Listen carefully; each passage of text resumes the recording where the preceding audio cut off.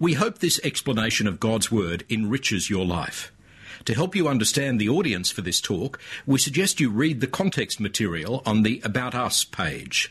Please read also our copyright page before recording or reproducing any material from philipjensen.com.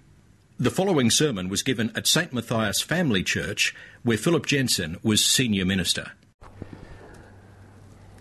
Verily, verily, I say unto you. It's the kind of quaint authorised version language, isn't it? The kind of thing that stands out as there's only one person in the world who's ever been around saying, verily, verily, I say unto you. It kind of gives that strange otherworldly feeling that Christianity unfortunately provides people from time to time. And indeed, modern translations have had difficulty coping with verily, verily. Truly, truly, I say unto you, turn to the RSV. The New International Version has ironed it out altogether. I tell you the truth. But I tell you the truth misses the point that Jesus actually did speak in verily, verily kind of language. The way he said it was a bit strange. In the way, it was one of the characteristics. No one else went around saying what he said. And in John's Gospel, he doesn't just say, I tell you the truth. He says, true, true. I'm telling you the truth. It actually is a little strange in that manner of characteristic of speech. In fact, it's one of those little pieces of background history that mark Jesus out and mark our records of Jesus out, that put us in touch with what the Jesus who spoke was like in terms of his manner of speech. There are just some things about his manner of speech, his choice of words, which are distinctively Jesus, and that's one of them. Christianity is built on preaching, on teaching, on the Word coming to man, on the Word of God coming to man. And it's very important that we get back to what was said. We have written account for us, but it's the written account of what was said by Jesus, what is remembered by Jesus, what is recalled by Jesus. And the New Testament keeps on going back to the teaching that we have received.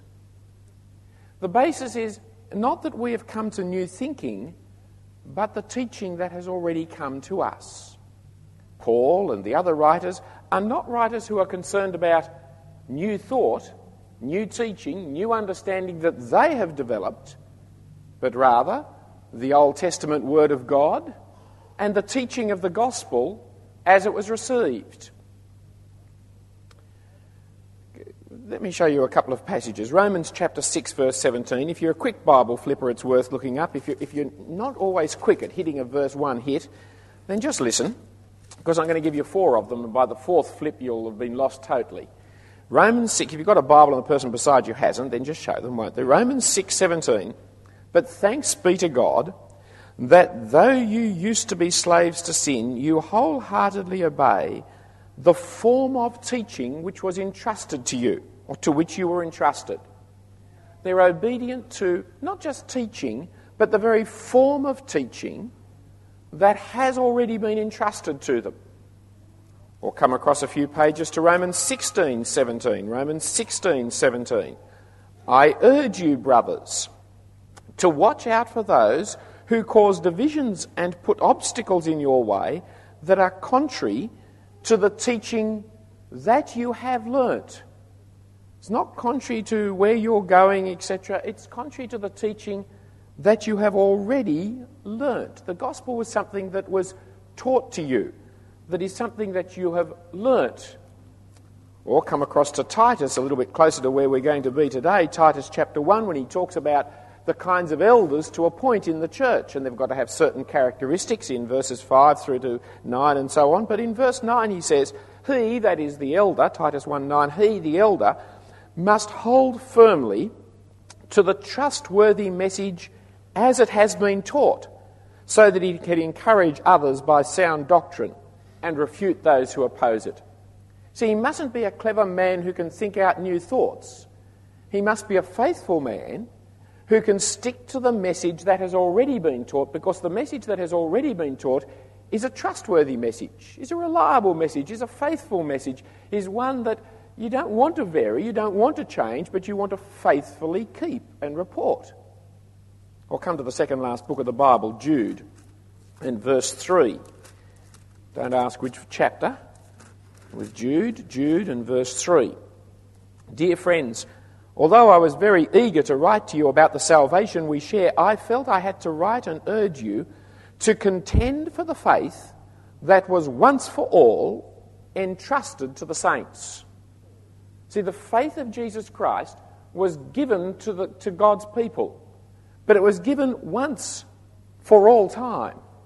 That's when it was given. It was not given in part, it was given in fact in full with the coming of Jesus Christ, the Word of God, and the message that he received was the message for all time. It's not a new message for a new age.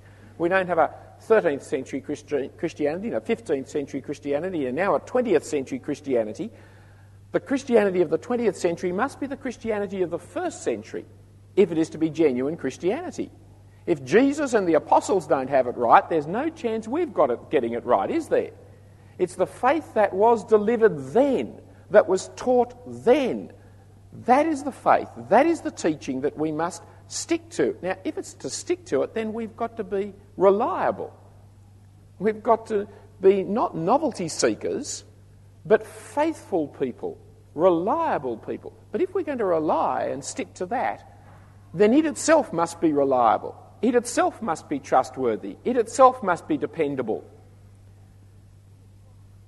In the letters to Timothy and Titus, 2 letters to Timothy, 1 to Titus, 5 times, Paul, rather than writing his own writings, quotes a saying.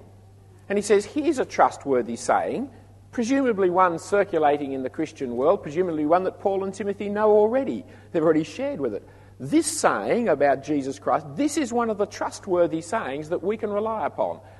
And in a sense, here we get a little snippet of pre-New Testament Christianity. You get lots of snippets in the New Testament, but here's something that's before Paul. He is quoting a saying that is already circulating. See, because Paul himself's not a novelty man.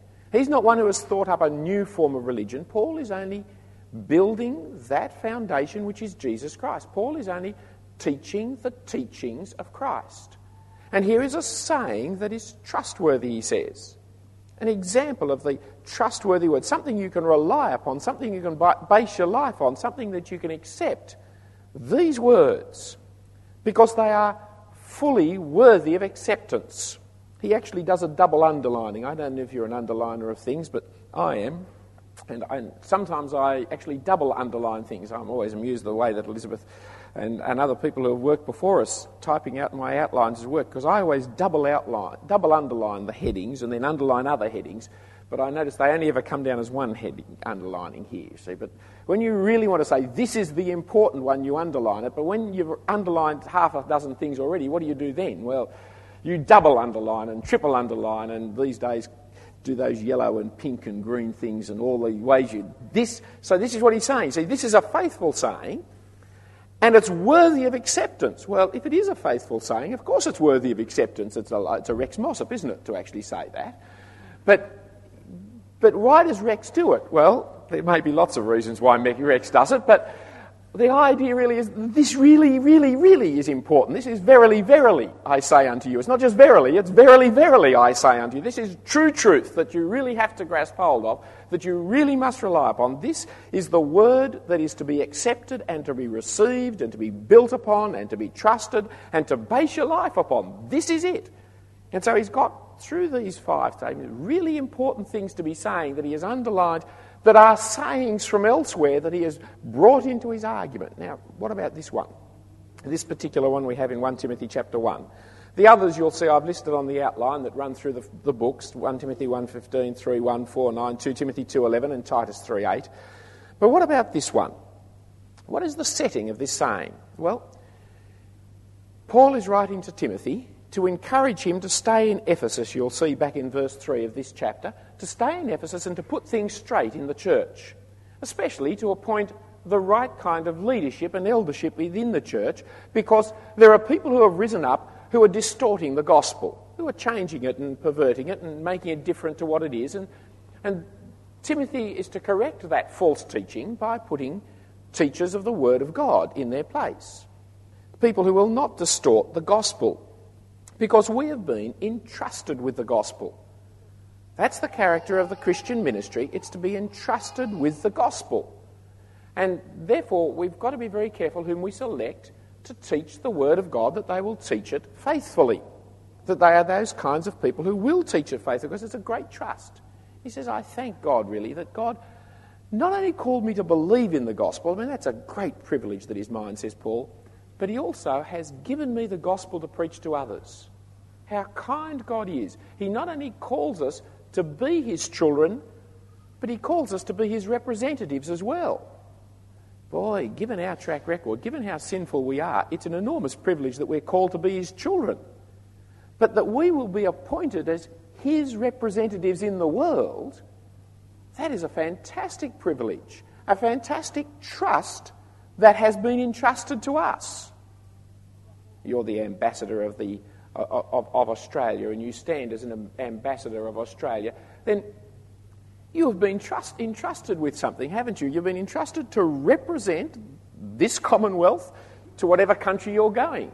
And it's very important that you represent it faithfully. You don't hive off and make up your own policy decisions. You say, well, I don't give a fig what Bob Hawke thinks. This is what I tell you Australians stand for. No, you're actually there to represent the government, which represents the people, that's the theory anyway, that you're there to represent their viewpoints so that our nation is represented. That's a great trust, isn't it, to be in that position? Well, in the Gospels, says Paul, we've been entrusted with as God's representatives to declare to the world his message, not our message, not our thinking, but his message to the world. It's a great trust that has been given to me, says Paul, especially given to me because I actually used to be the enemy of God. That I should now be the representative of God is extraordinary. And I thank my God that he has given me strength, that he considers me faithful, appointing me to this service, even though I once was a blasphemer and a persecutor and a violent man. Here is the trustworthy saying that deserves full acceptance, verse 15. Christ Jesus came into the world to save sinners, of whom I am the worst. But for that very reason I was shown mercy, that in me, the worst of sinners, Christ Jesus might display his unlimited patience as an example for those who would believe in him and receive eternal life. I have a problem with this translation. It may not be your problem. It's completely accurate. Just have a problem. When you describe a person as the worst of sinners, what kind of sinner do you think he is? It always sounds to me that someone who's the worst of sinners is someone who's not very good at sinning. He hasn't quite learnt the art yet properly, Whereas the best of sinners is somebody who really can do it, with pizzazz. Well, that's the problem. And so the old translation's actually, I think, a little bit better at that point because it removes that ambiguity. He says, of whom I am the chief. There's no doubt what the chief sinner is. The chief sinner is the best sinner, the one who really knows how to sin well. And that's who Paul is thinking of himself. He says, now, you see, if the chief sinner can be converted, if the chief sinner can be saved, if the person who is the deepest down in degradation can be lifted up to be one of God's people, well, then anybody else can be, can't they? And so God has chosen me in particular to be saved and to be the preacher of this message so that people will have me as an example, because the message is all about being rescued. And if you can rescue me, you can rescue anybody. If God was able to save me, who was his persecutor, he can save you. That's the argument that is being used. And so the key saying that he is bringing out, of which he is an example, a walking sermon illustration, is verse 15. The trustworthy saying that deserves full acceptance, that Christ Jesus came into the world to save sinners, of whom I am the chief. Very handy to be a walking sermon illustration if you're a preacher, isn't it? But that's what he is, the example of salvation. Here then is this trustworthy saying. What is it about? In the outline you'll see I'll divide up what it's about under three things: who, what, why. And in all of them, be seeing the alternatives that people talk about in terms of Christianity, because lots of people just can't get Christianity right, it seems, when it's so simple. And this verse is so crystal clear. It's a lovely one as a summary. Well, who is it about first? It's about Christ Jesus. It's funny, you see, they're words that are so old and so taken for granted that we lose their meaning. I was out watching a game of football yesterday, watching a game of rugby, and I heard him referred to often all through the game. But it rarely had anything to do with him. Just a series of words that could be used by a team that was being ground into the dust. Christ Jesus. See, Christ is not a name. Christ is a job description. It's a title. It's like doctor. Right? So Christ Jesus is like Dr. Jesus or Judge Smith. Right? Now, after a while, the very title becomes a name, doesn't it? So you actually, sometimes people, they stop talking to Smith, they talk to Judge. See, they stop calling you Jones, they call you Doctor. What do you think about this doctor? What do you think about that doctor? And so the very title moves into being a kind of name. Well, likewise, the word Christ. The word Christ means ruler, king, Messiah. Right? It's the Messiah of the Old Testament. It's the one who is coming to rule the world. It's not just an everyday word, it is the ruler, the conquering ruler of the universe that God has bringing in the world to establish his empire forever. So it's a big thing when you talk about Christ, anybody. They don't have many Christs in this world. Indeed, if this is the true Christ, he is the only Christ. There's only one world ruler. Christ Jesus. But it makes the clear identification as to who this Christ is that Paul believed, who he thinks is the Messiah, the King, the ruler. That is Jesus, the man whom he despised and rejected, the man whose followers he tried to kill. Indeed, he did kill some of them. He was a murderer, was Paul, a persecutor of the church and a persecutor of this Jesus as the Messiah. But what is extraordinary here is that we just race past it, the phrase Christ Jesus. When he's writing this, Jesus has been dead for some years. And yet, Paul thinks that this Jesus, who was crucified publicly, this Jesus is still the Christ, is still the Messiah, is still the world ruler. You see, it's the risen Jesus that Paul perceives is the Messiah. It's one of those unconscious testimonies to the fact that they believe that Jesus rose from the dead, because you can't call him the world ruler when he's dead.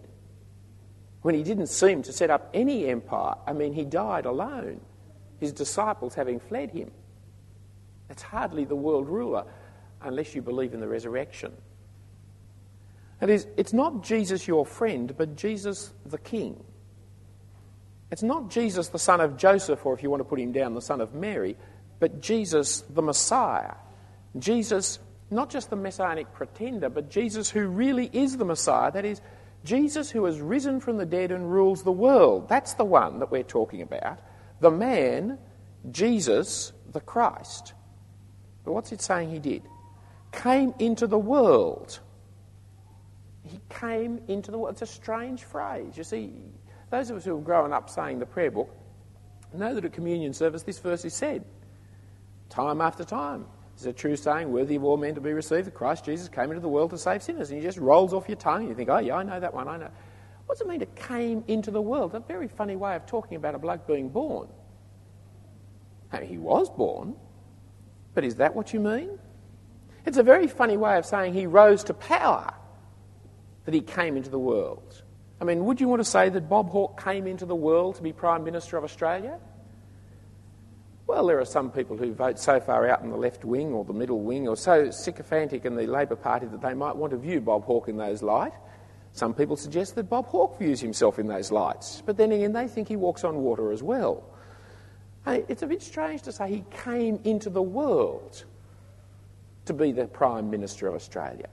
He was born, and after his birth he rose up to the position of. He struggled, he was ambitious, he went through the trade union movement to arrive at. I mean, there's all kinds of ways you'd say it, but you'd hardly say he came into the world. John, in John's Gospel, keeps on recording Jesus talking in exactly those terms. Yeah, I think we can skip through John's Gospel and do this one, because it's all in the one book. Come back with me to John's Gospel. Let me show you a few of these. John's Gospel. And it starts chapter 1. There's about 5 or 6 of these. John 1:9 is the first one.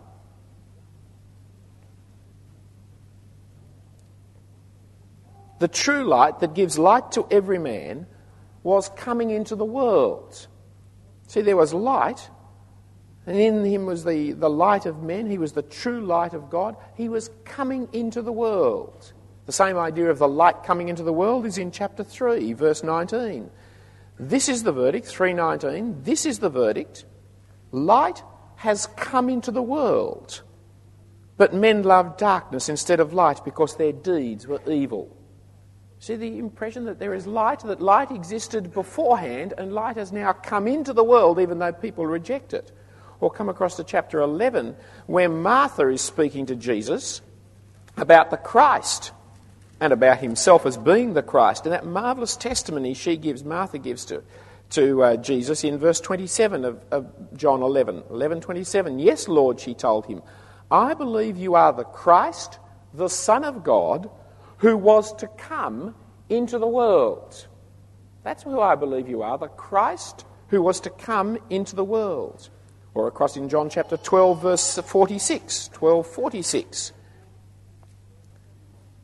I have come, says Jesus, into the world as a light, so that no one who believes in me should stay in the darkness. You see, there is the light of God that has come into the world, and the world is a place of darkness that does not receive the light, but it needs the light.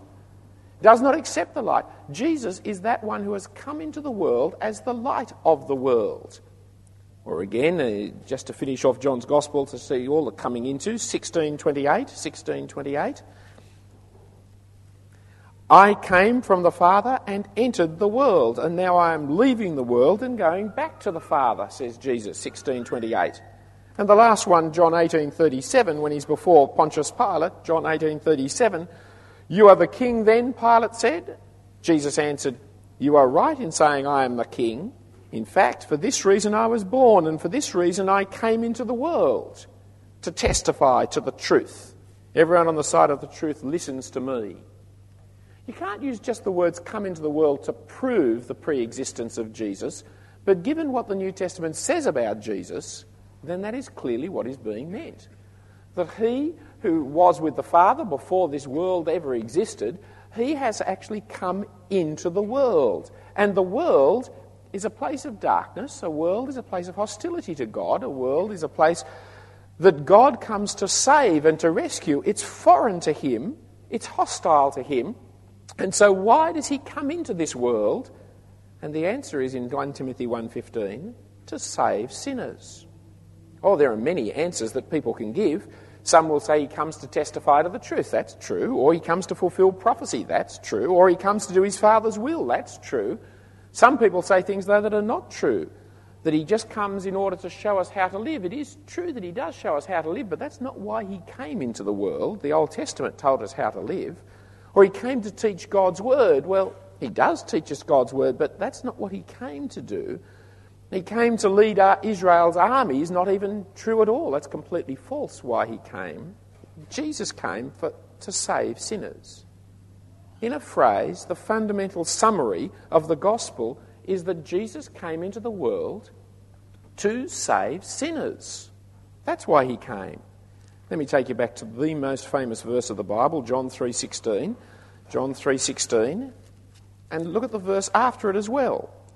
God so loved the world that he gave his one and only Son, that whoever believes in him shall not perish but have eternal life. For God did not send his Son into the world to condemn the world, but to save the world through him.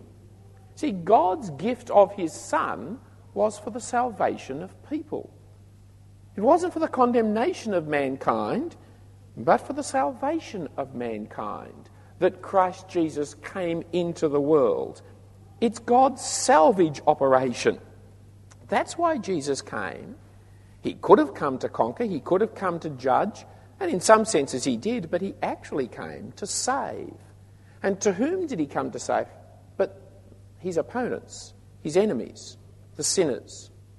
You see, the expectation of the Jew was that the Messiah would come for the righteous, namely us, to destroy the wicked, namely them. But Jesus came into the world to save sinners. That is why he was opposed by the righteous Jew, because Jesus came into the world to save them as sinners. You see, himself, you remember Jesus said, you don't send for the doctor when you're well, but when you're sick. I have not come to call the righteous, but sinners to repentance. Or that passage that Christy read to us from Luke 19 about Zacchaeus, that the Son of Man has come to seek and to search for the lost. He doesn't come to seek for the found. You don't need to seek for the found any more than you need to send a doctor to someone who's healthy. The Messiah comes to seek to save the lost, the sinners. They are the ones for whom he comes. And that is why he came, in order to die. The centre of Christianity is not Christmas. Oh, the centre of paganism in our Christianised community is Christmas. That's the great feast. That's the enjoyable one. But no, the centre of Christianity is Easter, if you're going to put it in religious observances. It's the death of Jesus, for he came into the world to be executed. He was born in order to die, for he came to die for the sins of the world. He came so that in his death, we who are sinners might be saved. Now, the implications, therefore, of this little verse, 1 Timothy 1:15, are very great. Firstly, it speaks of the very nature of Christianity. You see, Christianity is not a club of self-righteous hypocrites.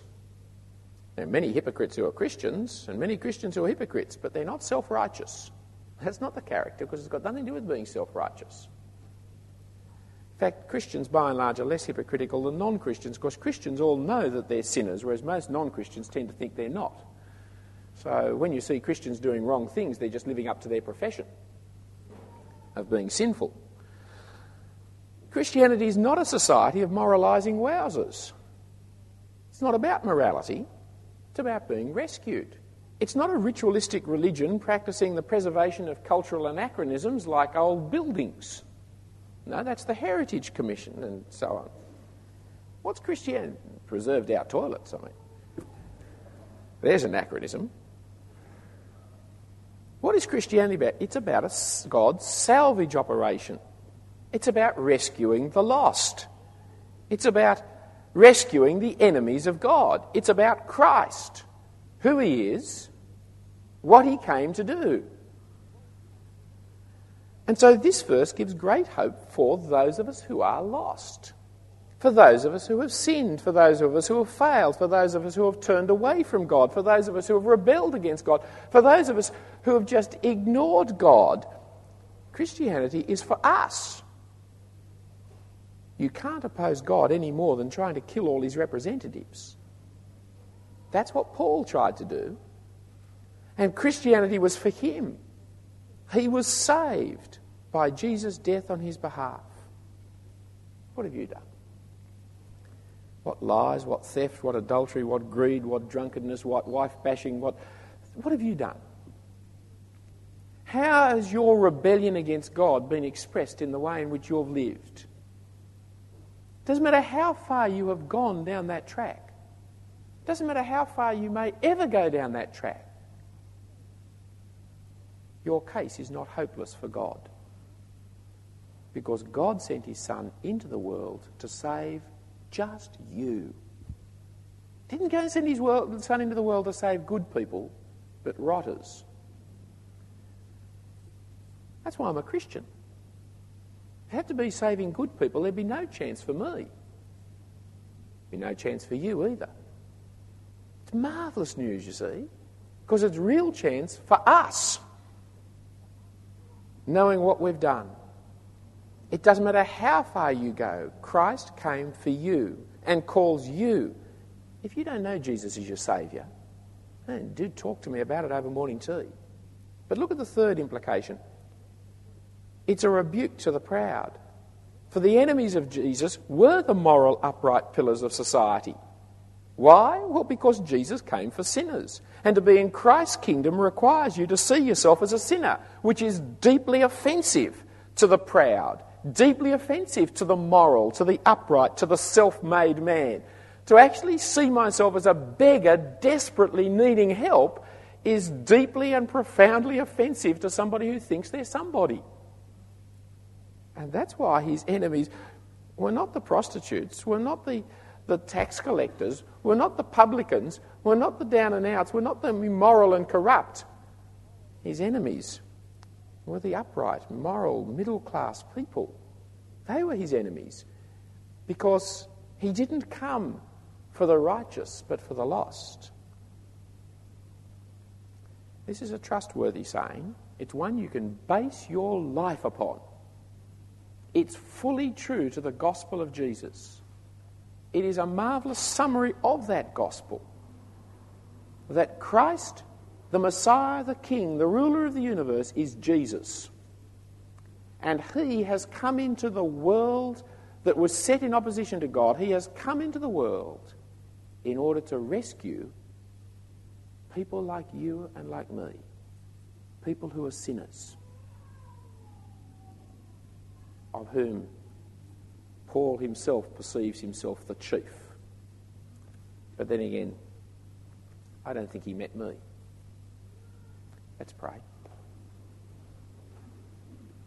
We thank and praise you, Heavenly Father, for the gift of your great Son. We thank you for his faithfulness to the task of salvation. We thank you that he came into the world, that whoever believes in him would not perish but have eternal life. That he didn't come into the world to condemn us, as though we truly deserved condemnation, but came into the world to save us, and even that by the death on the cross. Thank you for listening to the talks on philipjensen.com. Please check our copyright page before recording or reproducing any material on philipjensen.com.